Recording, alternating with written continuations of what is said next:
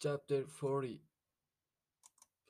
Tom tells the truth. In this chapter, um, Tom arrived to the village with the doctor, and Silas is in the house looking for a letter, and then they saw that a crowd come with the doctor, Tom, and Jim is died, and they arrived to a house, and the doctor said to them that Tom is going to be all right if they care properly their wound, and also say that Jim is a good person because he was uh, near or him, and also Tom said